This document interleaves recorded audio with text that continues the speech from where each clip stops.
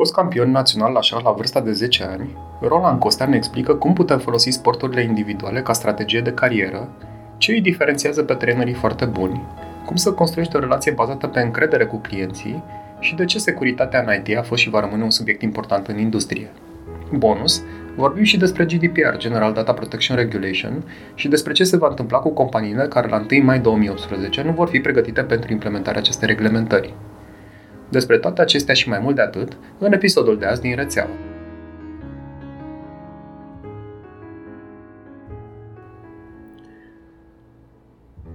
Salut! Numele meu e Tudor Stoica și împreună cu Vlad Bogo suntem realizatorii podcastului Rețeaua.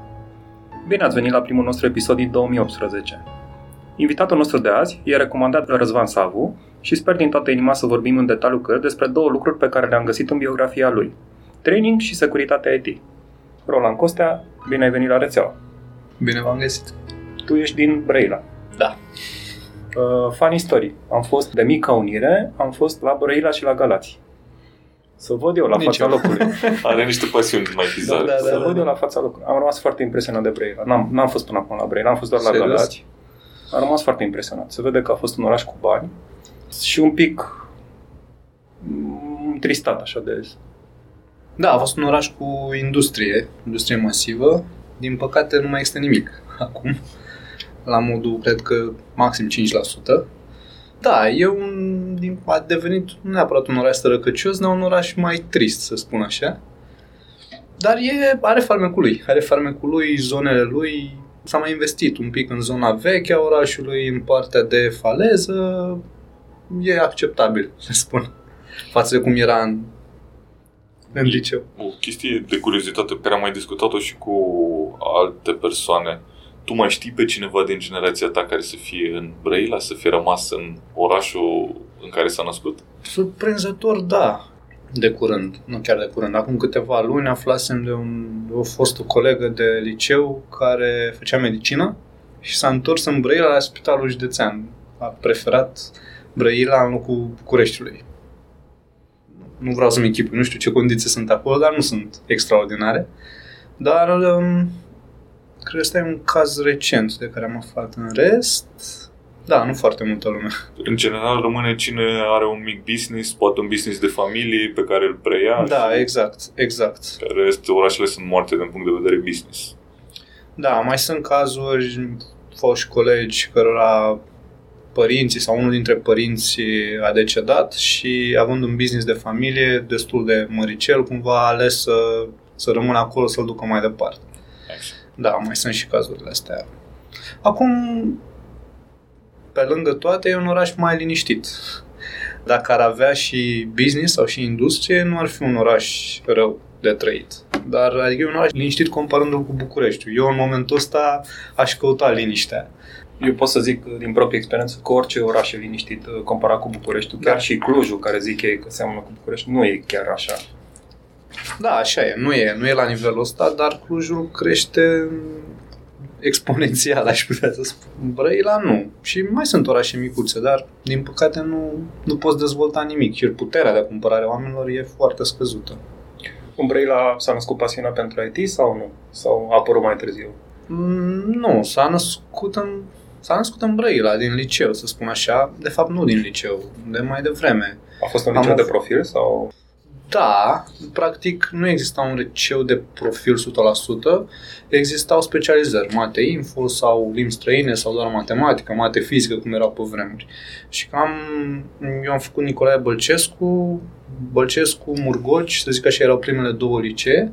La fel, foarte apropiat, Nicolae Iorga, asta era pe vremuri. Acum, în prezent, am înțeles că s-au mai schimbat ierarhiile și existau specializări. Eu am făcut mate info. Oarecum am avut ghinionul, să spun așa, să am în clasă un olimpic cu aur la balcaniadă. La informatică.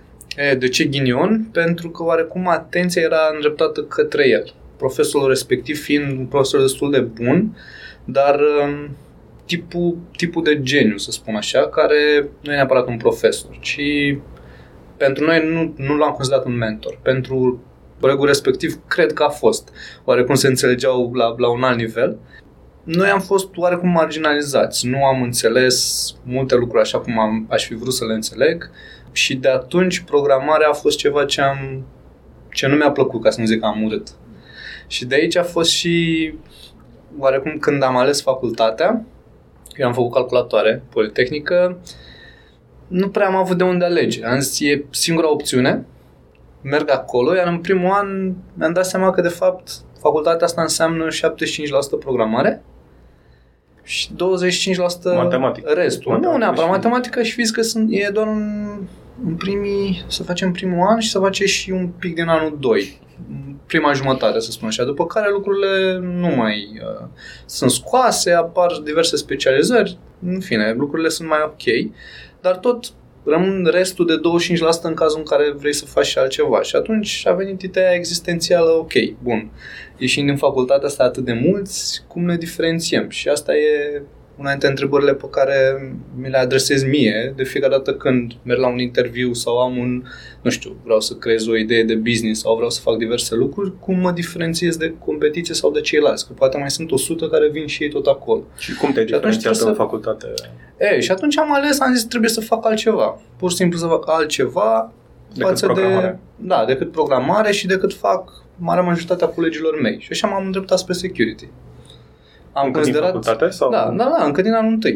Am considerat că va fi un domeniu ce va exista mereu și va fi parte din orice subdomeniu al industriei IT, să spun așa. Practic, în momentul ăsta vorbești de securitate în orice. Vorbești de IoT, vorbești de Artificial Intelligence, vorbești la un moment dat și de o bucățică de securitate acolo. O să discutăm, avem pe listă să discutăm și despre securitate și IoT. Ultima oară, când am vorbit despre securitate și IoT, am povestit-o că am văzut o caricatură într-un magazin, cineva cumpăra un prăjitor de pâine și consilierul de vânzări îl întreba dacă nu vrea și un antivirus împreună cu prăjitorul de pâine.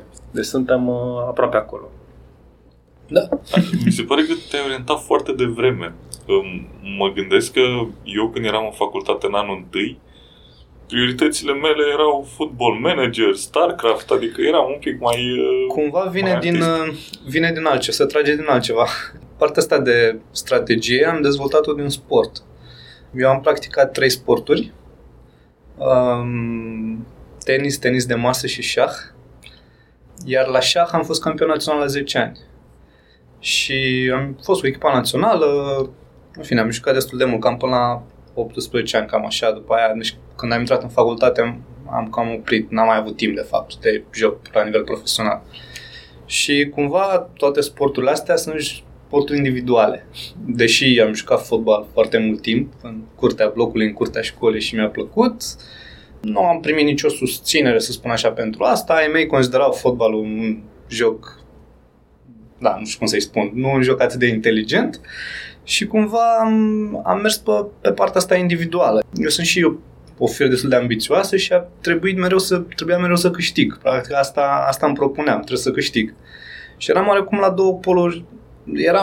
Existau, de exemplu, la șah, turnee în care dacă începeam prost, terminam foarte prost și dacă începeam bine, câștigam turneu. Și cam asta era. Trebuia să am un start bun psihic, că asta e și o problemă a noastră, a românilor. Te uiți și la Simona Halep și la toți, cumva, pe partea de psihic, nu excelăm și trebuie să lucrăm destul de mult acolo, chiar dacă avem foarte multe calități.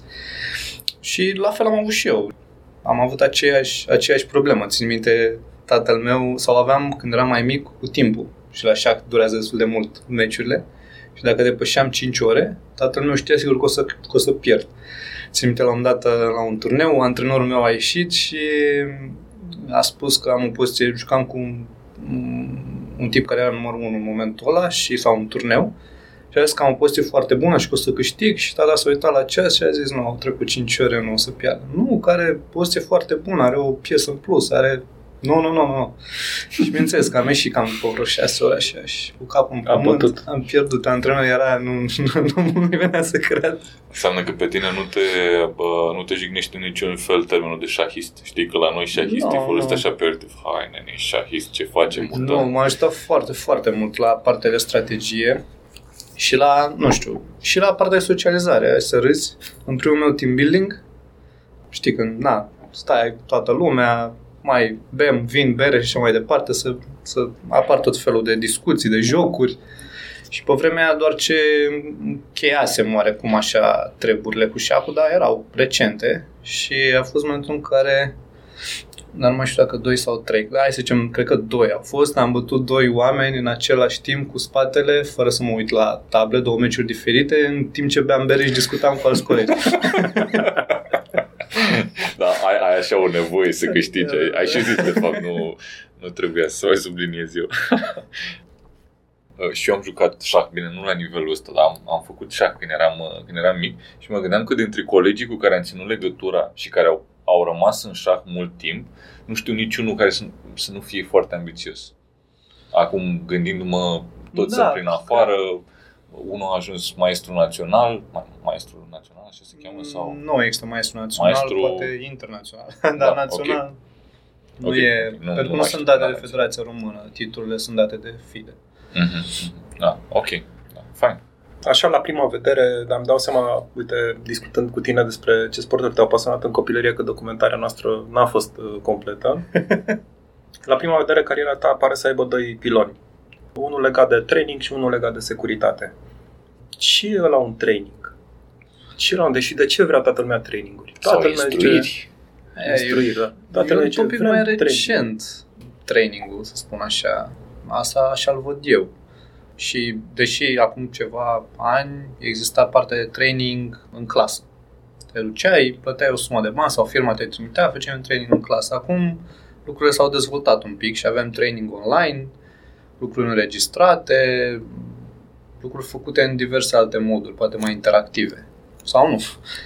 Sau chiar dacă nu sunt așa de interactive, măcar poți să-ți dozezi tu efortul în funcție de disponibilitatea ta. Nu trebuie să te decuplezi de la ce ai de făcut în viața de zi cu zi. Poți să mai faci seara. Exact. Există și avantaje și dezavantaje. Eu personal prefer training-uri în classroom.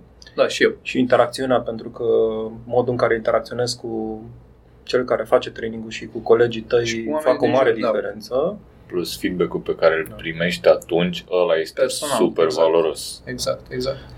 Mi s-a întâmplat o chestie chiar cu Tudor. Mi-a dat un feedback după un training și am primit de la altcineva din sală care era trainer fix același feedback complet separat. Fără să discutăm. Fără să discut între ei și eu efectiv nu realizam. Deci a fost așa foarte... Mi-a deschis perspectiva a ce făceam în momentul ăla. Deci un training e un fel de școlarizare, dar de ce e diferit de...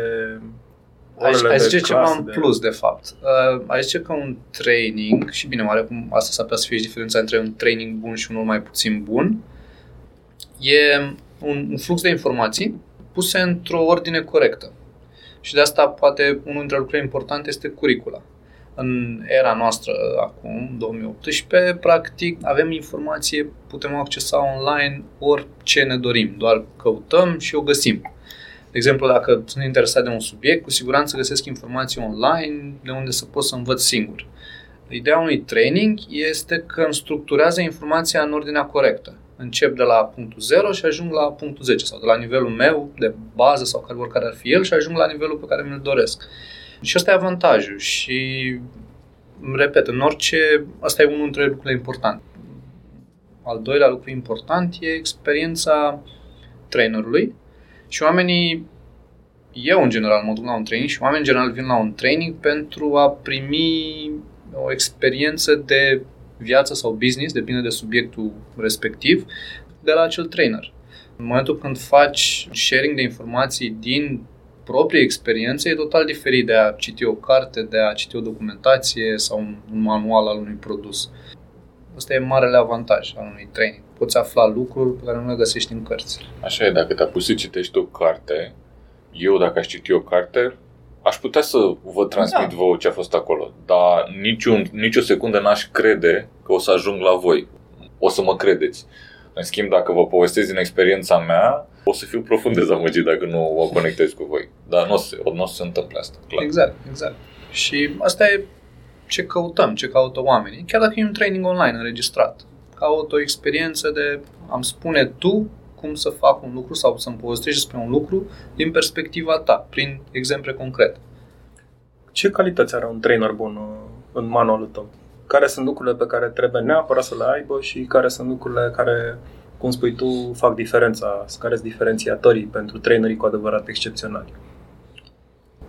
Acum, dacă vorbim de traineri în clasă, e o mică diferență. Vorbim de traineri în clasă. Da. Trebuie să facă un engagement cu audiența, să spun. Trebuie să le livreze contentul adecvat în momentul respectiv. Chiar dacă tu vii de acasă pregătit să spui anumite lucruri, ar trebui cumva să vezi cum reacționează audiența ta și să-ți adaptezi contentul respectiv la momentul T0 din clasă. Trebuie neapărat să-i tragi de limbă, dar trebuie să-i provoci. Să le oferi scenarii interesante, scenarii de gândit, la care ei să-ți ofere un răspuns. În momentul în care există un răspuns, vor exista mai multe răspunsuri, probabil. Trebuie să-i faci să aibă încredere în ei, să pună întrebări, chiar dacă întrebările sunt stupide. Asta spun și din proprie experiență. Am fost la anumite traininguri unde poate mi-a fost frică în trecut să pun o întrebare, pentru că mi se părea stupidă sau mi se părea că oamenii din jurul meu sunt mai bine pregătiți, iar o întrebare de genul ăla cumva m-ar face să par într-un anume fel. Dar e o prostie. Mergi acolo strict pentru a învăța ceva. Nu contează cine e în jurul tău, ce cred oamenii din jurul tău, iar dacă tu nu ai înțeles un topic, oricât de ușor ar fi, o întrebare nu e niciodată proastă. O întrebare e strict o întrebare, la care afli un răspuns. E o chestie, un throwback la ce discutam mai devreme, crezi că se trage din școala asta? Că era de multe ori, nu te simțeai în largul tău să pui o întrebare pentru că așa era sistemul construit. Eu, de exemplu, am avut în facultate un profesor care la laborator, și știi cum erau laboratoarele în Politehnică, acolo trebuia să faci chestii practice, să scrii cod, să asamblezi niște lucruri așa. Și aveam un profesor care ne-a zis foarte clar: aici nu veniți ca să puneți întrebări. Aici veniți ca să executați lucrarea. Și era complet nefolositor laboratorul respectiv. Nu pot să... Am întâlnit câțiva, dar puțini în facultate. De obicei, laboratoarele erau ținute foarte mult de oameni apropiați de vârstă cu noi. Ok, nu atât de apropiați, dar cu 5 ani mai mari. Și ei veneau din același mediu, cumva aveau aceleași idei ca și noi și vedeau lucrurile un pic diferit. Nu prea am avut, ce obțin eu, laboratoare cu profesori de peste 40 de ani, la un exemplu. Erau doar la curs.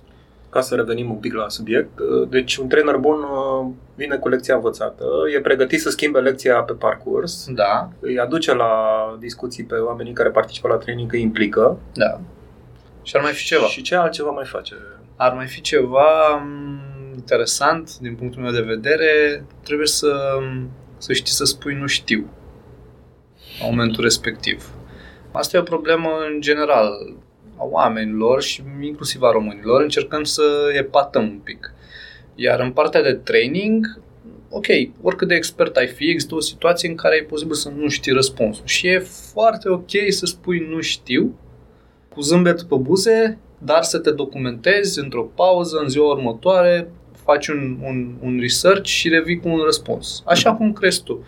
Nu e ok să dai un răspuns sau să încerci să ocolegi răspunsul. Nu e ok să dai un răspuns prost sau să dai un răspuns chiar dacă nu știi că așa e, doar pentru a da un răspuns și a vedea că există un răspuns. E ok să spui nu știu, dar mă interesez și revin. Asta e o lecție care am învățat-o și în lucru cu clienții. E ok să spui nu știu. Una dintre cele mai dure experiențe pe care le-am avut eu, a fost multe, dar asta a fost una dintre ele, este să faci de la zero material de training pentru 2-3 zile. De unul singur. Ești ceva foarte dureros, în sensul că, în primul rând, nu știi niciodată dacă materialul e suficient sau nu e suficient, sau e prea puțin sau e prea mult. Al doilea rând, te pune să te gândești din cu totul și tot altă perspectivă pentru subiectul la care trebuie să predai tu training-ul. Trebuie să-l privești din perspectiva celor care vor privi și vor înțelege acea informație. Ai făcut asta vreodată? Nu chiar. Am completat sau am avut parte din informație și am adaptat-o. Dar cred că de la zero nu. Ce am făcut de la zero a fost material de laborator, să spun așa. De obicei, trainingurile au două componente. Una de prezentare, în care un trainer efectiv expune viziunea lui sau expune din prisma unui produs sau unui subiect anume, o teorie, îi spun.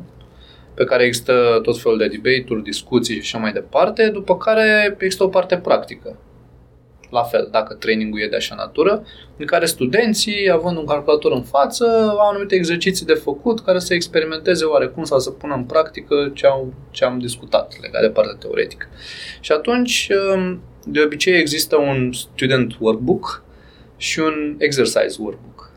Cel de exercise e practic compus din pașii necesari, step 1, 2, 3, 7, 9, pentru a ajunge pentru a face exercițiul 1, exercițiul 2 și așa mai departe. Și am făcut partea asta de la zero, de exercise workbook, în care trebuie să incluzi uneori și prin screen-uri, să faci tu toți pașii respectivi, să pregătești, da, mediile, da. Asta, să zic așa, e mai simplu că depinde, repet, și de training, e posibil să te ajute producătorul respectiv cu o imagine pe care doar să mai adaptezi un pic, să fie un pic mai simplu. Dar efectiv să stai să faci prin screen-uri, să faci tu toți pașii, toate acțiunile, e time consuming. Partea de teorie n-am făcut-o de la zero, e deja și mai time consuming, deși poți lua copy-paste din diverse lucruri să le faci ca o curiculă. Dar asta nu mai sună ca o poveste, aia e problema.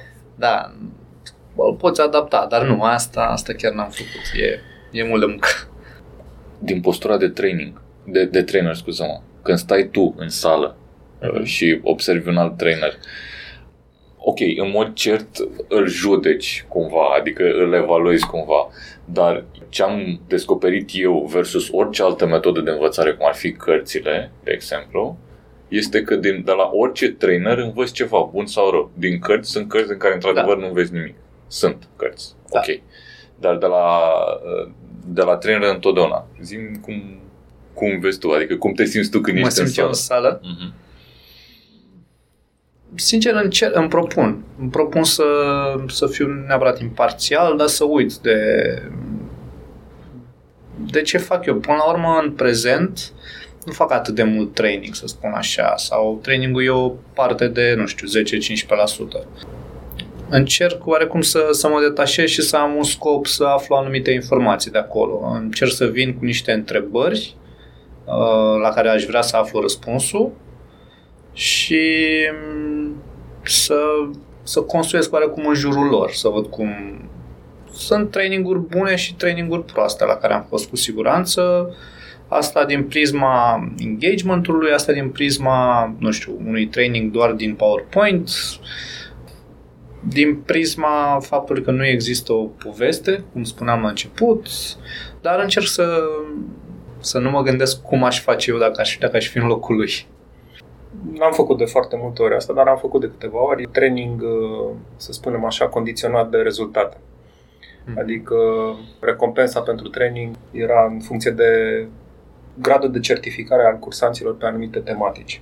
Ai făcut vreodată asta? Cum schimbă presiunea pe care o simți tu ca trainer atunci când ești condiționat de așa ceva? Pentru mine a fost o experiență interesantă. Studenții sunt condiționați? Nu, tu ca trainer. Eu ca trainer? Tu ca trainer ești plătit în funcție de o țintă de certificare, să spunem așa. 75% dintre participații la training să se certifice în urma trainingului. N-am făcut ceva de genul ăsta, dar am făcut altceva în care sunt plătit în funcție de feedback-ul studenților. De exemplu, există un range, dau un exemplu, e o chestie fictivă. Primești, minim 40 de euro pe oră și maxim 150 de euro pe oră. Dau un exemplu. Asta e în funcție de feedback-ul oamenilor din sală. Dacă feedback-ul e 5 stele din 5, practic, noi putem plăti 150 de euro. Deci, practic, merge într-o plajă destul de mare, să spun așa.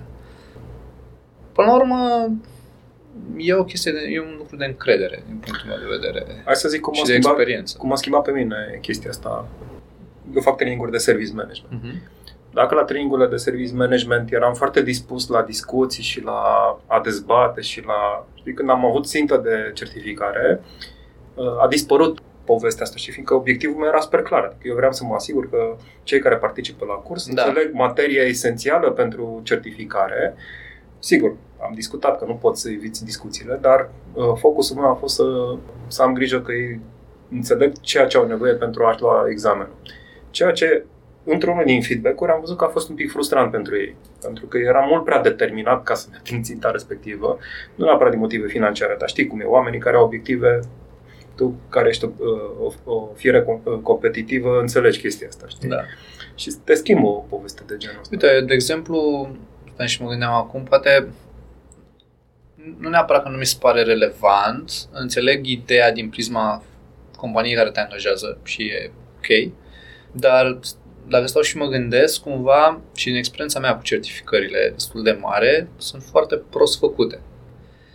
De cel mai multe ori, un examen de certificare nu înseamnă mai nimic. Te pregătești din experiența altora pentru a răspunde unor întrebări, dar, de fapt, esența produsului sau certificării sau idei în sine e total alta. Deci, practic, eu dacă aș ține un training despre acea materie pentru niște oameni, aș face într-un mod diferit față de ce întrebări ar găsi în certificare. Și asta pentru că nu sunt atât de multe certificări care privesc, sau întrebările nu sunt puse în ideea de use case-uri, în lucruri practic să-i facă pe ei să gândească. Nu ar trebui un răspuns să fie găsit în carte. Asta mi se pare un pic ciudat. Să citesc o carte și dacă dau la pagina 55 să găsesc răspunsul acolo. Nu, e total greșit. Depinde de nivelul de certificare. Sunt certificări, de exemplu, care exact asta fac. Da, dar eu nu le înțeleg. Ideea lor nu înțeleg. În certificările de service management, de exemplu, primul nivel este exact cum spui tu, da. Dar obiectivul este unul de a avea un vocabular comun. E lexic acolo. E pur și simplu terminologie. Nivelele intermediare însă sunt mult mai complicate. Deci vei primi cazuri de utilizare în care tu va trebui să te gândești efectiv. Da, dar uite, de exemplu, din prisma certificărilor de vendor, IBM, Microsoft, Oracle. Există foarte multe întrebări de genul unde faci sau faci click undeva și ce meniu îți apare. Da. Sau ca să obții nu știu ce meniu sau informație, în câte 3, 4, 5 moduri poți să faci click și care sunt ele și așa mai departe. E dubios, eu nu le înțeleg. Practic, trebuie să memorezi interfața, să-ți dai seama cum e meniul așezat și să știi că al treilea meniu înseamnă logs și nu networks sau lucruri de genul ăsta. Au și certificările rolurilor. Da. Dar ai menționat un cuvânt cheie pe care aș vrea să discutăm un pic. Feedback. Feedback-ul, din experiența mea de trainer, e un moment foarte emoționat pentru trainer. Pentru că nu știi niciodată ce te va lovi. Tu ai percepția modului în care ai livrat tu, ca întotdeauna percepția poate fi subiectivă și ție să-ți apară că a mers foarte bine, dar în realitate cursanții să fi perceput altfel experiența lor la curs. Cum e când te uiți în feedback? Ai primit feedback-uri mai puțin pozitive sau feedback-uri care chiar te-au pus pe gânduri în legătură cu sănătatea mentală a participanților la training? Mi-au dezvoltat un obicei, să spun așa, zic imediat despre ce e vorba. E ciudat pentru că nu se întâmplă live. Feedback-ul de obicei oamenii îl lasă pe o hârtie sau îl lasă anonim sau îl lasă într-un tool. Nu îl spun în față, de genul aș vrea să nu mai vorbești despre lucrul ăsta, hai să trecem la partea asta sau nu prea e interesant pentru noi lucrul ăsta, hai să vorbim despre altceva. Știi? Nu e un feedback. De obicei îl lasă, a fost prea teoretic, a fost prea tehnic, exercițiile nu au fost bune. Dau un exemplu. Cafeaua a fost rece. Exact, cafeaua a fost rece. Asta e un feedback pe care îl primești la final, îl analizezi și așa mai departe. Ce m-a ajutat pe mine este să-mi dezvolt un obicei. Când încep training-ul, încerc să setez așteptările tuturor, prin care îi întreb individual ce vor să obțină de la trainingul respectiv și ce e important pentru ei. Poate fi scris pe foaie, dar de obicei oamenii sunt reticenți, dar în momentul în care e o întrebare directă și personală, sunt reticenți la început, dar oarecum sunt obligați să răspundă. Și atunci, dacă tot răspund, vor răspunde cu ceva cât de cât real, să spun. Facem și noi asta la training-urile pe care le facem noi, le notăm pe flipchart. Și mai bine. La vederea tuturor. Și la sfârșitul trainingului încercăm să debriefăm dacă am acoperit sau nu am acoperit așteptările cu sinceritate. Adică dacă, de exemplu, era o așteptare acolo care nu făcea parte din curicula cursului și nu am atins-o chiar deloc, chiar zicem, băi, ok, nu a fost în scopul cursului și nu... Da, asta ține, și acum fac o paralelă un pic, cum am învățat noi vendorii, cum am învățat prost clienții de a face proof of concept, știi? Da. Proof of concept gratis și tot felul de activități de genul ăsta, în care te duci, faci un proof of concept, nu se întâmplă nimic. Clientul nu cumpără, clientul e mulțumit sau nemulțumit și există diverse feedback-uri. Nu mi-a plăcut, și mai departe. Și ideea de a seta aștepturile de la început, în care te duci cu o foaie de hârtie pe care ar trebui să fie semnată de toate părțile, în care el spune ce vrea să vadă, tu spui ce o să faci și dacă totul la final s-a întâmplat, am semnat încă o dată și avem un document scris și foarte bine realizat în care e clar succesul. Uitându-ne pe profilul tău de LinkedIn, ne-am speriat puțin de numărul foarte mare de litere pe care îl conțin certificările tale. Ai foarte multe certificări. Și prima întrebare care îți vine în momentul când vezi atât de multe certificări este cum le-ai ales. Cum ți-ai ales tu calea să ajungi fix la configurația asta, să zic așa, de certificări? Am început cu networking-ul, security prin 2005-2006, nu prea era mare lucru, vorbeam doar de firewall-uri, lucruri destul de basic. Am început cu networking-ul de la Cisco, care am luat și o certificare de genul CCNP, CCDP, înseamnă de fapt 4-5 alte certificări în spate. Deci e o certificare mare care are încă 4-5 în spate. Adică și mai multe litere. Da, nu, sunt cu denumirea fiecăruia, dar în momentul în care le face CIV la toate cele 5, primești una singură care de fapt le acoperă pe toate. Am început cu networking-ul pentru că am fost trainer Cisco și oarecum am avut nevoie. E ok să ai un trainer care știi că e certificat la nivel profesional sau mai mult. E o idee de încredere și de reputație, să spun așa.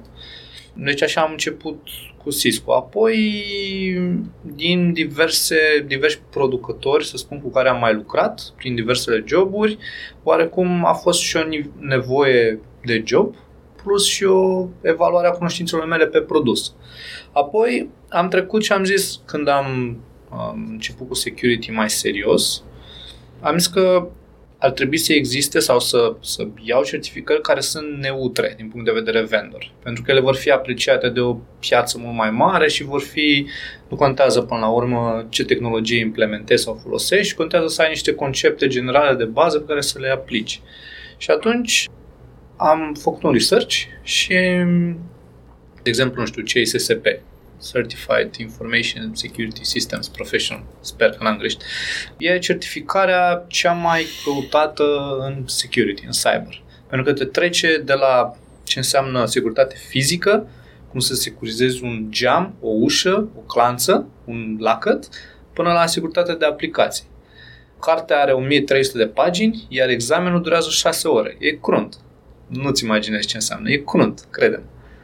Și e cea mai cerută și căutată certificare pentru că e foarte generală și privește oarecum și din perspectivă de management. Și apoi am dezvoltat în aria asta. Practic, și în prezent caut foarte mult certificări neutre, deci nu orientate către un vendor, și încerc să-mi fac un plan anual de 1-2. Cam asta am făcut în fiecare an. Securitatea. Este un cuvânt rău famat în România. Dacă îmi zici securitate în limba română, toată lumea. Da, se uită la telefon. Și chiar avem un microfon aici. Întrebarea mea e următoarea. Ce e cu securitatea asta și de ce ar trebui să le pese organizațiilor de securitate? De ce e așa un subiect fierbinte în zilele noastre? Știi că pare ok, avem un firewall, ar trebui să fie suficient. De ce nu e așa? Pentru că a existat o tranziție, să spun așa, ce e important pentru noi. Și în momentul ăsta de la sau ce ar trebui să protejăm. Și informația sau datele au devenit oarecum cele mai importante de protejat. Chiar dacă unele le putem transpune în bani sau altele nu, unele în reputație, altele în diverse alte lucruri, informațiile sunt oarecum, sau datele, cele mai prețioase asset-uri, îi spun, deși poate nu sunt asset-uri, pe care trebuie să le protejăm. Din nou a existat un shift. Dacă acum nu știu câți ani existau atacuri la nivel de organizație, la nivel de infrastructură, la nivel de rețea, la nivel de servere, să spun, acum, tocmai pentru că s-a investit masiv și au apărut tot felul de vendori, de aplicații, de hardware-uri și așa mai departe, și companiile au investit masiv în direcția asta, haotic poate, dar masiv, s-a shiftat un pic către utilizator. Și e clar, userul a fost și va rămâne dintotdeauna veriga cea mai slabă în security chain, să spunem, lanțul de securitate. Și cu siguranță aici vor avea loc atacurile, vor fi către utilizatori. Și deja ideea companiilor ar trebui de a proteja, să spun așa, informațiile, ar trebui să se shifteze către o strategie de securizare a identităților, a oamenilor, a utilizatorilor, fie că sunt interni, externi, freelancer, colaboratori și așa mai departe. Și nu mai zic că mai mergem și în cloud acum. Când lucrezi în bancă, unul dintre primele lucruri pe care le afli cu stupoare, sau pe care l-am aflat eu cu stupoare, este că cea mai mare vulnerabilitate a băncii este angajatul băncii. Deci o bancă fără angajați, o bancă care ar funcționa doar cu roboți, ar fi super securizată. Ce e GDPR? Care este un subiect, super fierbinte acum. Și... Noi am primit 7.000 de mail-uri să ștergem de peste tot de pe unde am putea avea orice fel de date, să le eliminăm. De ce e așa de fierbinte în zilele noastre? Hai să începem cu ce e. General Data Protection Regulation. Da. Am zis bine? Da. Am repetat toată dimineața. Da, e practic o nouă, așa că îi spun legislație, că s-ar putea să fie un pic mult spus, și deși termenul de regulation, nu știu, se traduce un pic ciudat în limba română, cumva a venit să înlocuiască o fostă directivă a Comisiei Europene, care era creată prin 95, să gândească sau să aplice anumite concepte un pic diferit. Rolul lor e să protejeze datele cu caracter personal și să dea anumite drepturi utilizatorilor. Asta înseamnă că în momentul în care tu îți oferi date cu caracter personal, de la nume, prenume, adresă de e-mail, nu mai zic CNP și alte lucruri mai importante, poți oricând să optezi printr-o notificare scrisă către respectiva companie să-ți fie șterse acele date. Din perspectiva companiei, ar trebui să fie capabilă să-și dea seama unde a stocat în toate mediile și în toate locurile, unde a stocat acele informații și cum le poate șterge în același timp din toate acele locuri, în același timp. Cum le poate șterge din toate acele locuri. Din păcate, nu e ușor. Acum merg și vorbesc cu diversi clienți și întreb, ok, unde stocați datele în general? E o întrebare în general și îi vezi că stau și se gândesc și se uită. Păi avem un sistem acolo, mai avem un sistem acolo, 3 baze de date, dar cred că mai e una și în Brașov, mai e una și în Polonia. De fapt, nu știm exact. Și atunci, în partea de inventariere, să spun așa, a datelor, e foarte greu pentru ei să-și dea seama unde se duc toate.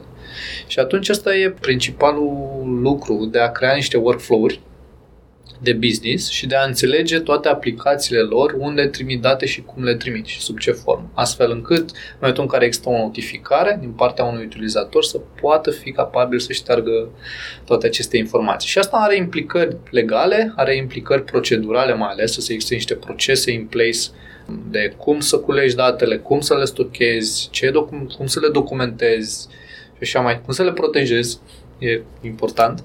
Și, bineînțeles, toate implicațiile astea legale și procedurale, de cele mai multe ori, au în spate tehnologie. Pentru că e nevoie de tehnologie să poți fi capabil să aplici anumite concepte. De la autentificare până la criptare, până la, availability și așa mai departe. Practic, creează niște noi oportunități de business, oportunități de training, de soluții, de consultanță. Păi deja poți să vezi în piață cum toți mari vendori și-au shiftat marketingul practic a tuturor soluțiilor lor către acoperim o parte de GDPR sau oferim GDPR compliance cu soluțiile noastre. Mai mult sau mai puțin, dar tot marketingul e fix orientat așa. Dar de ce trebuie să fie organizațiile GDPR compliant? Că dacă nu, ce se va întâmpla? Dacă nu, sunt niște amenzi foarte, foarte mari, care sunt raportate la cifra lor de afaceri, la nivel global, în cazul în care e o companie mare. Nu mai știu exact cifrele mine, știu că sunt 2% sau 4% din global turnover, dar nu mai țin minte exact suma cifra exactă. Practic, dacă tu ai o cifră de afacere mică, să spun 2-4% înseamnă o sumă mică, există o sumă minimă pe care va trebui să o plătești. Deci e minim X dolari sau milioane de dolari sau 2-4%, care e mai mare. De obicei o aleg pe cea mai mare, nu pe cea mai mică. Va intra în vigoare din mai 2018 și oarecum nu va fi. E și o curiozitate a mea, dacă va fi agresiv sau nu, sau dacă piața va fi agresivă, pentru că inclusiv organele sau Organizația Națională de urmărire a compliance-ului, să spun așa, a angajat foarte mulți oameni sau foarte multe posturi au fost deschise de genul auditor, să spun așa, sau nu știu cum să le zic, controlor, poate e puțin ciudat, în care probabil vor merge mai mult sau mai puțin agresiv și vor încerca să dea amenzi. Cred că vor fi oarecum la un nivel scăzut sau vor încerca să aibă o atitudine, să zic așa, proactivă și vor încerca să vadă un progres. Practic, tu ești la un nivel 0 în care nu știi nimic, dar ești aware și vrei să faci lucrurile cum trebuie și atunci faci niște pași. Am angajat un consultant, am primit un gap assessment, am făcut documentele astea și astea, mi-am pus pe picioare 1, 2, 3 procese, sunt în curs de a face altele până la finalul anului și așa mai departe. Și atunci, în momentul în care vezi ideea de progres și de voință și de due care, să spun așa, cumva probabil vor fi priviți altfel și ideea de amenzi nu va fi poate de la început. Dar ce e important, oricine procesează date la nivel european, nu trebuie să fie neapărat o companie locată în Europa, poate să fie o companie locată în America sau în India sau oriunde alt, dar care procesează date europene ale unor cetățeni europeni. Da, există un organism în România care va face verificarea asta? În toate țările există. Îmi scapă numele. Nu, a existat. Legat de un minister. Sunt curios, pur și simplu, în ce are de influență va intra și această poveste cu Ministerul Informației. Este o organizație de compliance, bine să spun, care urmărește lucrurile astea de date cu caracter personal. Ok, o să vom pune în link. Da. Chiar, o să caut și eu, că nu știu numele exact. Dar exista și până acum. Adică nu e ceva ce s-a înființat acum. Mai există de prelucrarea datelor cu caracter personal, un institut de genul ăsta. Și va fi în subordinea lor. Legat de zona asta de securitate, mie îmi place să păstrez o graniță între paranoia, știi, și viața mea reală. Ok, am cont de Facebook, am cont de LinkedIn, că la un moment dat poate să vină niște băieți și să facă o fișă, un mic research pe LinkedIn, pe Facebook, să vadă niște lucruri despre tine și pe aia să te invite la un podcast, de exemplu. Da. Să discuți. Sunt curios cum ești cu device-urile conectate, că ok, conturi am văzut că ai. Adică sunt oameni care lucrează în domeniul ăsta și nu vor să audă de informații puse public undeva. Ai device-uri conectate la Internet of Things. Ai o strategie. Ai un prăjitor de pâine cu antivirus, cu firewall, nu știu. Nu. N-am o strategie anume aici. Am device-uri. Am laptopuri, tablete, telefoane.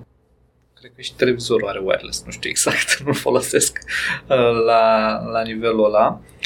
De obicei am o protecție clar aplicată la nivel de device, asta e un lucru.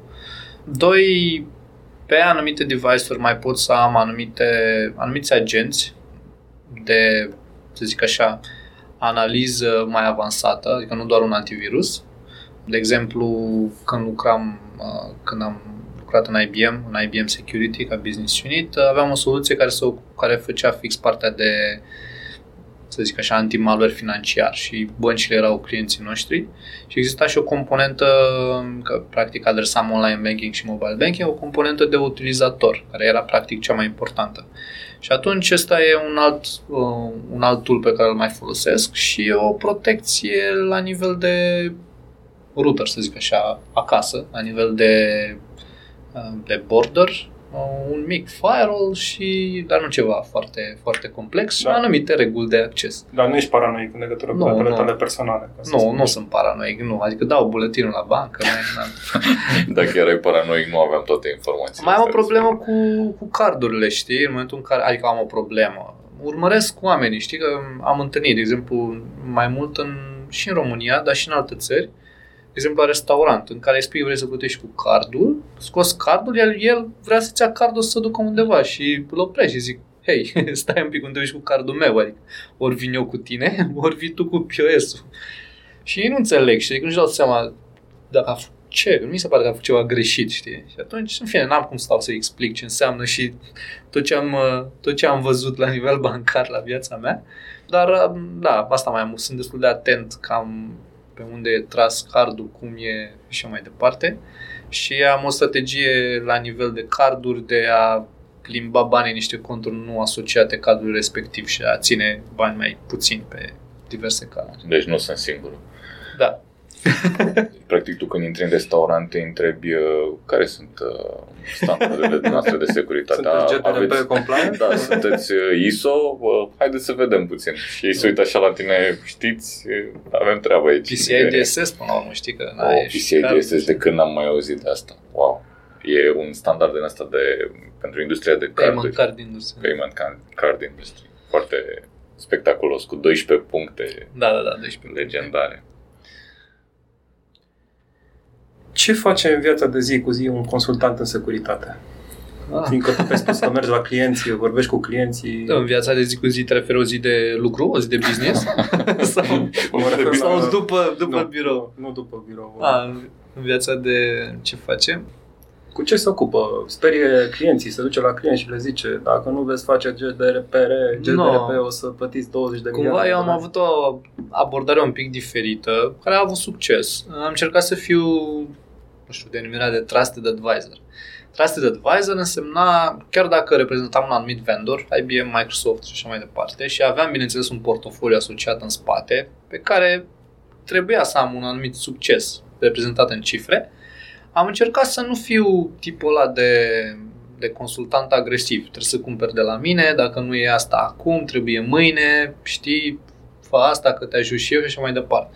Am încercat să aplic o metodă de consultanță chiar realistă, în cazul în care dacă produsul sau portofoliul meu nu acoperea nevoia lui de business, îi spuneam clar, nu, produsele noastre nu-ți recomand. Chiar adică nu-ți recomand. Ai încercat să înțelegi întâi problema clientului și după aia să... După care, din experiența mea lucrând foarte mulți vendori sau citind și învățând din concurență, competiție, ce mai e pe piață și mai departe, pur și simplu chiar îi recomandam un alt vendor. Spuneam, te duci eu îți recomand soluția X sau soluția Y.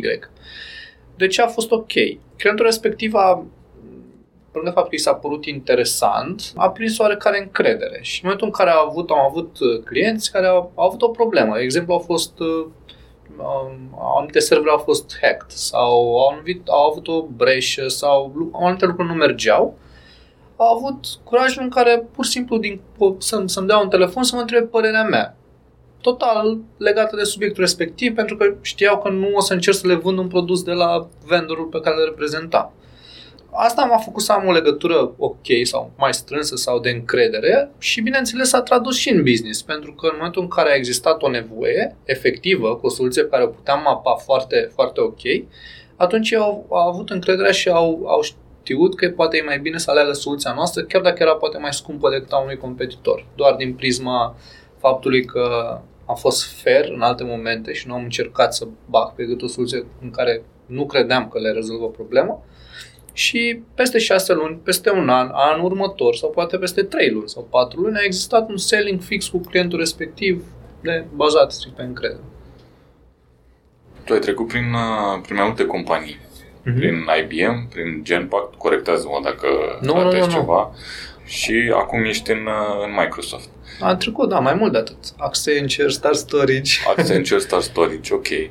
În toate companiile astea ai relaționat cu tot felul de oameni. Și ai lucrat mult și cu străini și cu români. Da. Vreau să discutăm un pic despre chestia asta, despre cum sunt văzuți românii de către străini în IT, în security, ok, în zona ta.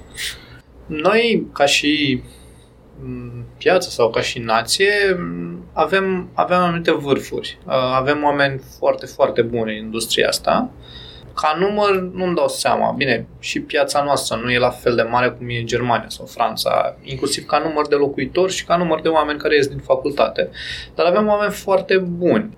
Pe lângă skill-urile pentru anumit job tehnice sau de vânzări sau soft skills și așa mai departe, avem o calitate prin faptul că încercăm să facem mai multe lucruri.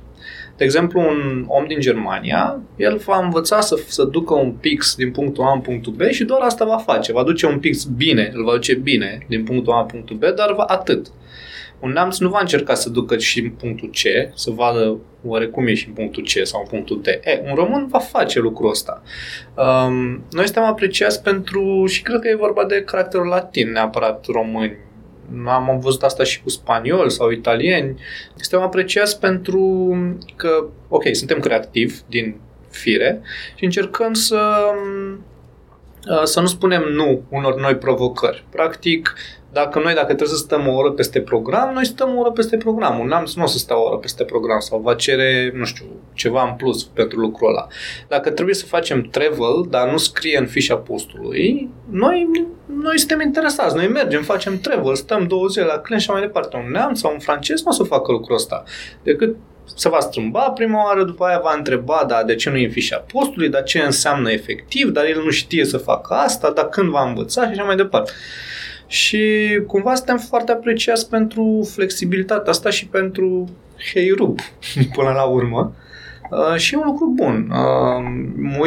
Lucram la un moment dat și cu elvețieni și cu firme mari din Germania sau din Olanda care sunt internaționalizate, adică nu au oameni efectiv nemți sau olandezi sau elvețieni care lucrează și care preferă oameni din estul Europei sau oameni cu caracter latin, tocmai pentru a balansa un pic și a diversifica un pic ideea de business și de skill-uri și de cum privim noi munca în general. Ne-ai spus niște puncte tari, niște diferențiatori. Mm-hmm. Spune-ne și ce vezi ca punct slab. Unde câștigă alte popoare, să zic așa, din IT față de români? Suntem grandomani, suntem delăsători de multe ori. Încercăm să creăm niște aparențe după care lăsăm motoarele mai puțin turate.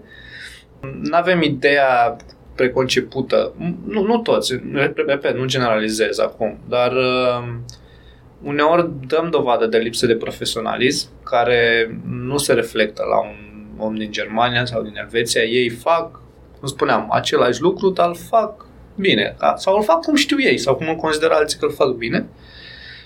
Cumva, cred că, repet, defectele astea vin tot din partea asta de spirit latin, artistic, creativ și așa mai departe. Cumva vrem să arătăm că putem, dar nu o facem constant. Avem un ritm al nostru, să spun așa. Deci imperfecțiunea asta totuși e un avantaj. E un avantaj. Uneori, cumva trebuie să fii capabil să te folosești de ea în momentul bun. Nu știu, ca să-ți dau un exemplu din cariera mea.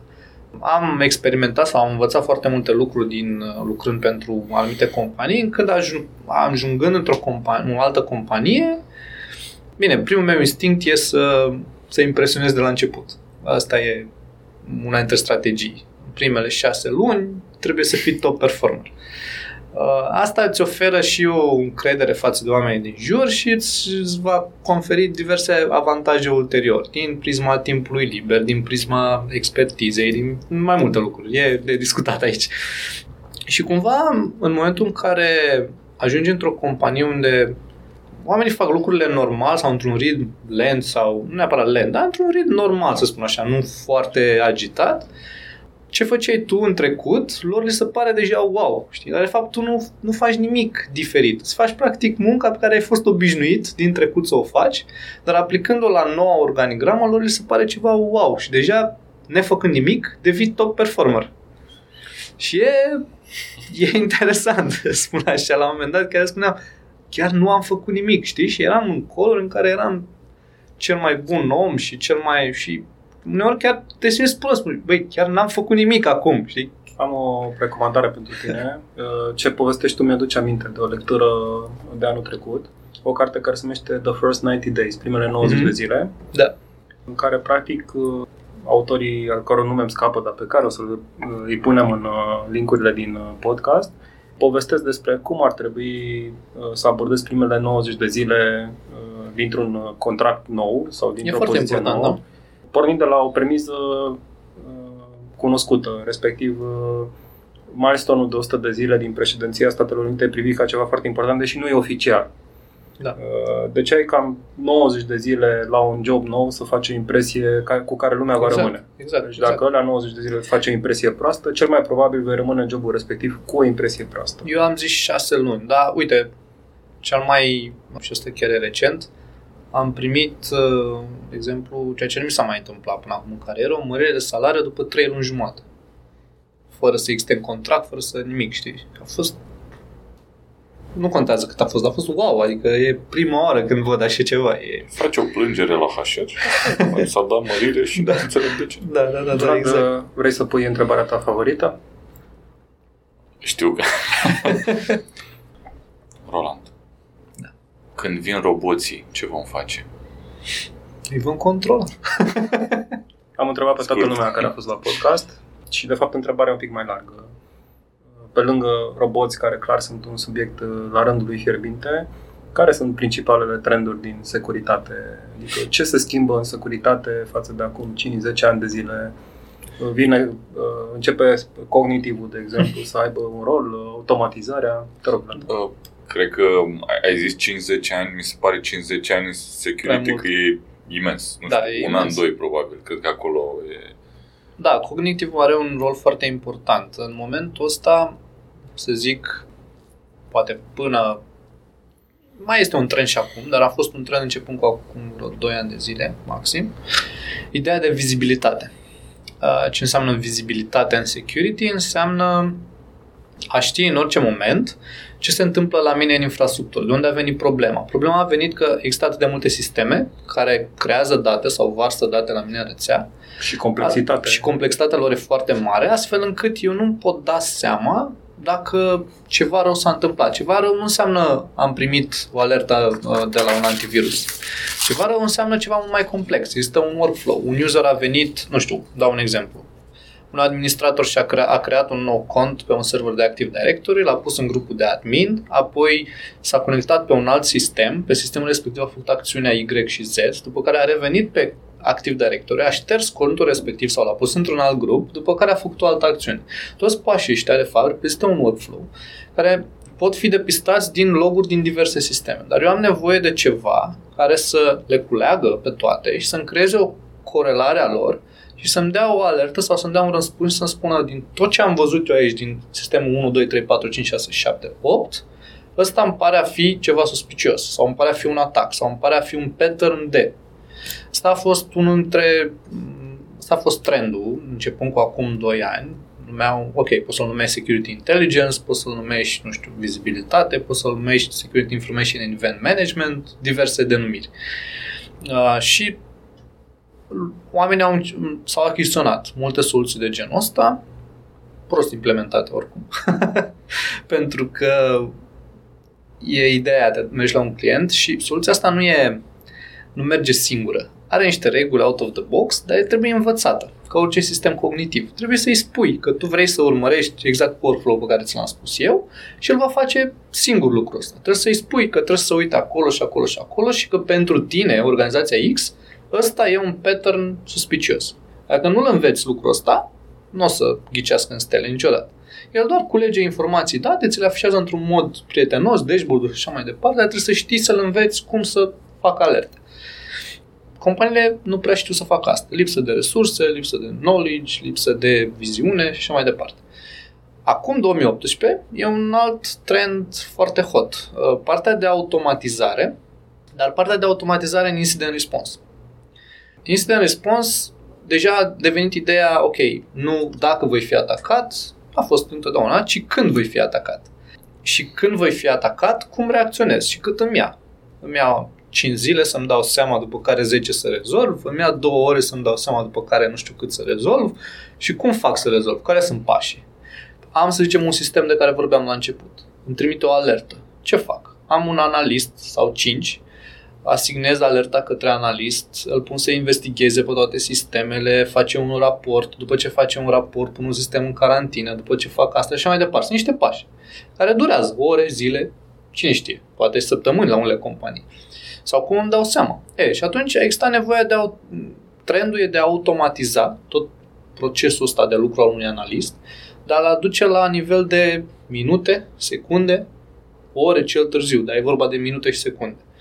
Asta înseamnă că primesc o alertă și tot sistemul, practic, să zicem, există un malware care face ceva pe un server și are anumite acțiuni și, în fine, deschide comunicații, porturi, nu știu ce. Tot sistemul ăsta identifică un pattern, după care se duce pe server, are o listă de acțiuni și de scripturi pe care trebuie să le facă, corectează toată problema, remediază, mai creează și un raport frumos pentru un Chief Information Security Officer și spune cum s-a întâmplat problema, ce a fost acolo, cum s-a remediat și ce ar trebui să facă pe viitor ca să nu se mai întâmple. Ceea ce se numește acum robotic process automation. Cam asta este trendul. Da, aplicat în incident response. Da. Cam asta e hot topic. Acum. Deci, practic, roboții sunt aici. Da, nu știu. Uite, Microsoft a cumpărat o companie de genul ăsta, israeliană, bineînțeles, de aici cumpărăm cu toții, care, bine, strategia lor nu e neapărat poate cea mai bună, dar va fi implementată în Windows 10 Enterprise. Dacă ai Windows 10 Enterprise, ai un sistem de genul ăsta, mă refer acum wide la toată organizația de servere, de stații, de lucruri și mai departe, laptopuri, în care se întâmplă ceva, totul e corectat automat. Bine, platforma de management e undeva în cloud. Dacă ai idee, totul e corectat automat. Se aplică anumite reguli sau anumite playbook-uri, în fine, runbook-uri pe sistemele respective și acțiunile sunt făcute automat. Și corectarea se face automat, în seconds. Sau... Cred că ne îndreptăm către o încheiere. Bănuiesc că și obosit puțin. Nu, e ok. Eu vorbesc mult de obicei. Nu, n-aș fi zis. Nu? Ca să încheiem cu un subiect din care să ne rămână ceva. Am vorbit de training, am vorbit de security. Hai să vorbim un pic de entertainment, să o luăm un pic mai ușor pe final. Filme, cărți, sport, unde ești cum te deconectezi de la matrice? Ok. Am, să spun așa, 3 pasiuni, dar nu înseamnă că implică neapărat și activități. 3 pasiuni ar fi șahul, care mi-a rămas, adică încă citesc, încă, nu știu, mă uit la meciuri, sunt conectat la turnee și mai departe. Fotografia, dar practic mai mult în vacanțe. Și pot să o leg și asta cu vacanțele, dar cu travel-ul. Dar nu fac activ, adică nu ies din casă, îmi iau aparatul cu obiective în spate și mă duc pe stradă și fotograf. Făceam asta acum ceva timp, dar acum nu mai fac. Ceasurile sunt o pasiune a mea, dar nu implică nicio activitate. Legat de ce spuneai, cărți, filme, da, îmi place să merg la film. Mă uit mult și acasă, dar îmi place să merg la film. Cărți, fac un mix între a citi cărți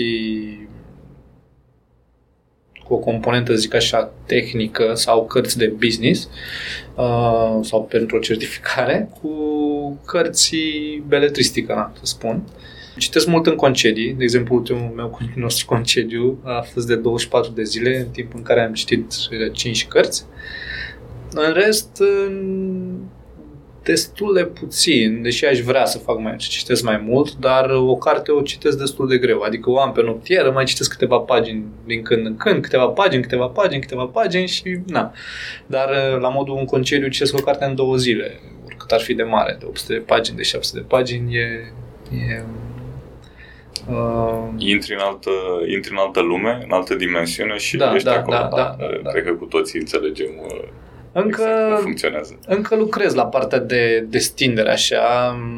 Orașul ăsta nu mă ajută foarte mult, cel puțin pentru psihicul meu, nu știu. Adică mi-ar plăcea să mă plimb cu bicicleta, mi-ar plăcea să am fost roller când eram mic, să mă mai dau cu roller, nu știu, dar nu mă simt confortabil să o fac. Lucrez. O să te rugăm să ne lași câteva recomandări de cărți și o să le trecem în linkuri. Da. Roland, mulțumim foarte mult pentru discuție. Mersi și eu. Sperăm că oamenii au aflat ce trebuie să facă dacă vor să fie trainer și securiști în același timp. Să spună securiști. O tăiem pe asta. Ce să tăiem? Mulțumim foarte mult pentru discuție. Și eu mersi mult și poate mai facem altul cu altă ocazie, cine știe.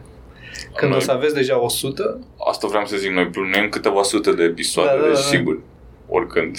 Da, mi-a făcut plăcere. Mersi mult. Mulțumim. Și eu.